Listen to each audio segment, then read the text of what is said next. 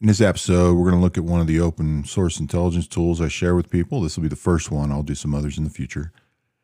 What we're going to be using is a tool that is a more efficient way to search Twitter. And the reason we're doing that is Twitter is one of the best places, not the only one of the best places to find real time as it's going, reporting information and any event that's like something like the inauguration, a disaster, any real bad things in another country or here in the United States, something that's going on. There's going to be people on the ground, and the way they typically share that information is through Twitter more than any other social media platform. I want to warn you right now, if you're sitting in your car and you like listening to this podcast while you're driving around, this one is going to make no sense. It's going to be difficult to follow unless you're sitting at home on a computer, if you got a few minutes to pull over. Down in the show notes, you're going to see a link under in this episode, the 1 million tweet map, and I'm going to show you how to use that. How to get open source, real-time reported information from people on the ground. That's what we're going to talk about using the 1 million tweet map right here on Gray Man, hiding in plain sight.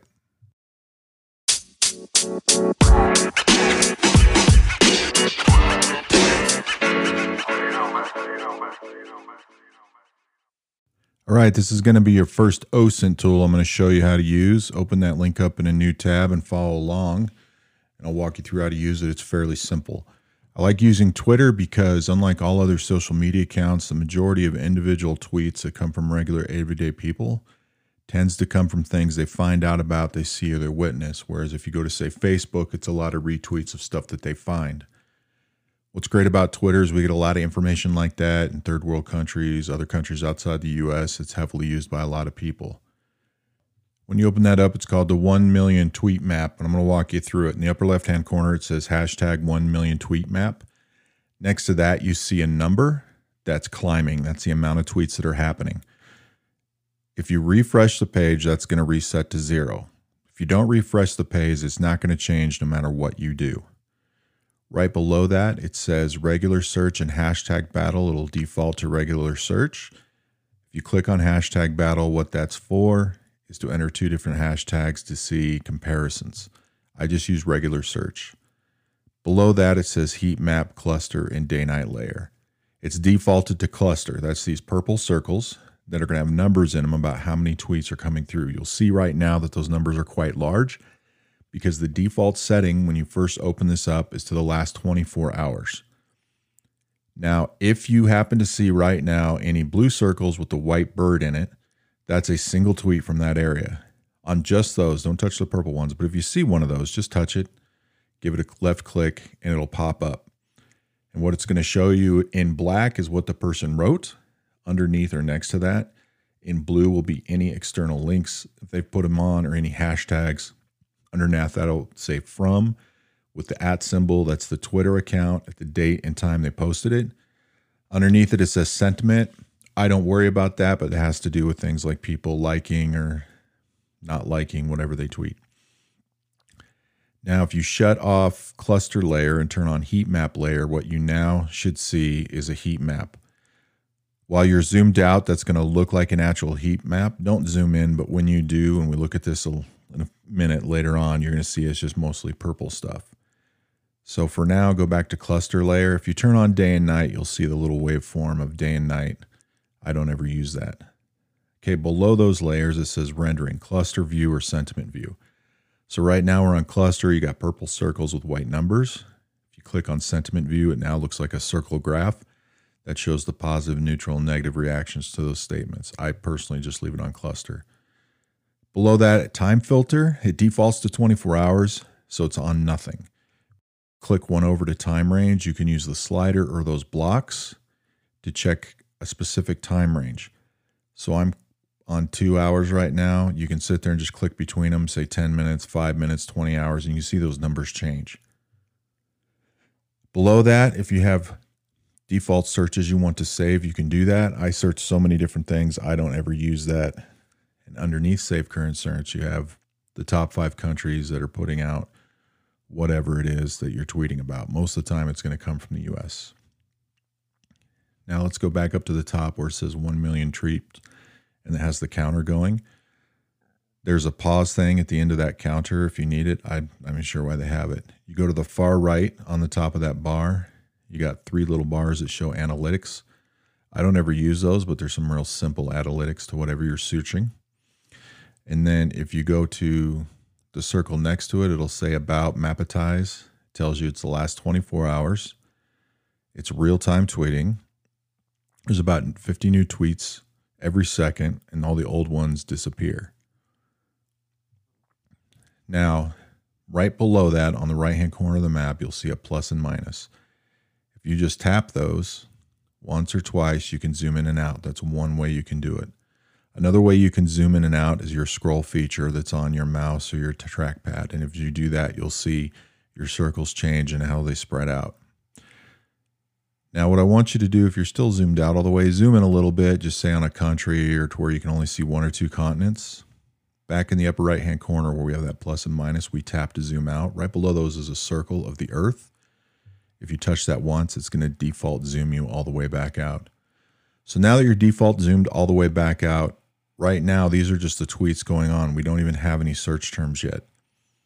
So what we can do is back in the upper left where it says regular search and hashtag bottle, you can search keywords, hashtags, or people's accounts. I search keywords. So just to give you an example, you can search anything. So I'm typing in cat. The second you do that, your map's going to update. Search any single word you want. You can search phrases too. I just recommend searching single words for now. And then you'll see that change. Now you'll notice that when you do that, you don't have to hit enter. The number keeps counting and it just changes what you're looking at. So whatever you've typed in, so I'm going to type in threat. And all these are is it means that word is in somebody's tweet. That's what it's there for. So I'm going to go back and type in cat. Now, looking at this map again, whatever you're typing in, since I typed in cat, you'll see one or more purple circles with a number on it. That's going to be located over a country or a continent, depending on how much one's there. You can see again the blue circles with the white bird, depending on the words you look for. But when you find one of these purple circles, just click on it once. The map's going to zoom in. So the one I picked only had 3 tweets. It zoomed in over Texas. And what you should see when it zooms in is you should see those individual tweets. Now it showed me all 3 because I used something that general. Now, being today, I'm going to type in inauguration, which is going to give me a lot more. So if you type in inauguration and you're looking at this the day of the inauguration, zoom all the way back out and you'll see some bigger hits. So on Eastern US, I have 79. When I click on that circle, it zooms me into the United States. And when there's more tweets, you'll see some individual ones and you'll see some other clusters of 2, 3, 4, 5. So over around DC right now, it's showing 14 for the inauguration. So if you're zoomed in and you see some circles with small numbers, find one with a bigger number and zoom in on it. And you'll see it zoom in again. One thing you'll find is the map doesn't always zoom in perfectly. So you might have to zoom in and out a little bit. And then you can just identify the different tweets in those areas. And then as you get in far enough to see where they're coming from, sometimes instead of pulling up an individual tweet, like I'm zoomed in on the number 9 now, somewhere around the DC area, instead it pulls up a pop-up window. And it shows those 9 tweets and I can scroll through them. Now there's a limit to how many it'll show. I think it's about 20, but it'll just have a show more feature below that. So to show you what I was doing this morning, tracking inauguration information, what I did is I had the map zoomed out to show the United States is primarily what I was focused on. And then what I did is I just went through when we had the bomb threat that came through on SCOTUS. I looked up bomb, I looked up threat, just to see what was being posted. Now, when you have these things and you see what their tweet is, there's going to be all kinds of different stuff people are going to put on there. So when you click on these individual tweets, I just read them real quick. So during the inauguration, I did search the word bomb, and most of the posts were just everybody talking about like people bombing on stage or this is the bomb. I searched protests, things like that constantly. Some of these showed scheduled protests that people had shared.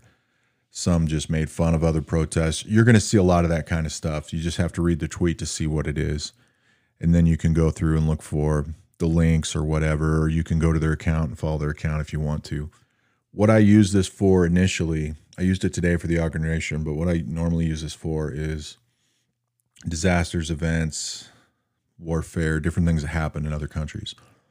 So anytime there's massive civil unrest, this thing was great on January 6th too, is you can go through, search different keywords in those areas, watch the tweet numbers change, and you can scroll through.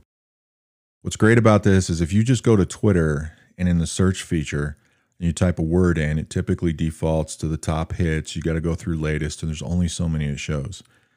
This is going to show sometimes millions of tweets that you can search through. So you're going to find a lot more hits.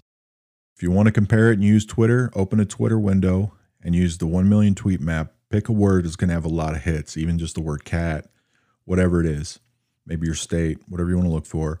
And you're going to see how much more is available just in this country using the 1 million tweet map than you're going to find using the regular search. And it's going to go quicker and it's a lot easier. In this way, I can scroll through and just tap on these blue circles with white birds or the numbers that have the pop-ups, and I can find all these other tweets. So this is your first tool. I recommend trying this out. When I mentioned on one of the other ones about search terms you can use in your Google, those will find from anywhere, but I recommend trying that on this map too. Remember, when you're searching on places like a Google search, any search engine, you know that if you go to news, you're pulling up a lot of news hits, which might be alternative news, might be legacy news media. If they have Twitter accounts and they're posting that, it's going to pop up here too. I use this as one of many tools. I'm not saying use this as a main tool or in place of anything else. But over the next few days, few weeks, I'm going to start showing you more tools you can use for open source research. This is very efficient and time saving. So I can go through and find more things and more information on here, searching 10 or 20 keywords in not half the time, probably 20, 25% of the time if I do it on a normal search engine. But I still do use the normal search engine. So if you have any questions about how to use this, let me know. Otherwise, I think this is pretty simple. I picked this one first because it's fairly easy.